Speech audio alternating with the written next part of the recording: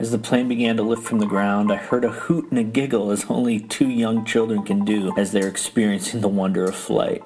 As quickly as their joy boiled up and out, their parent was quick to quiet them down. As we age, there's a temptation to lose and bottle our sense of wonder. We long for the naivety of adolescence, but scoff at its actual practice. What would it look like for us to practice wonder? What would it be like to giggle at the simple miracles we experience happening every day?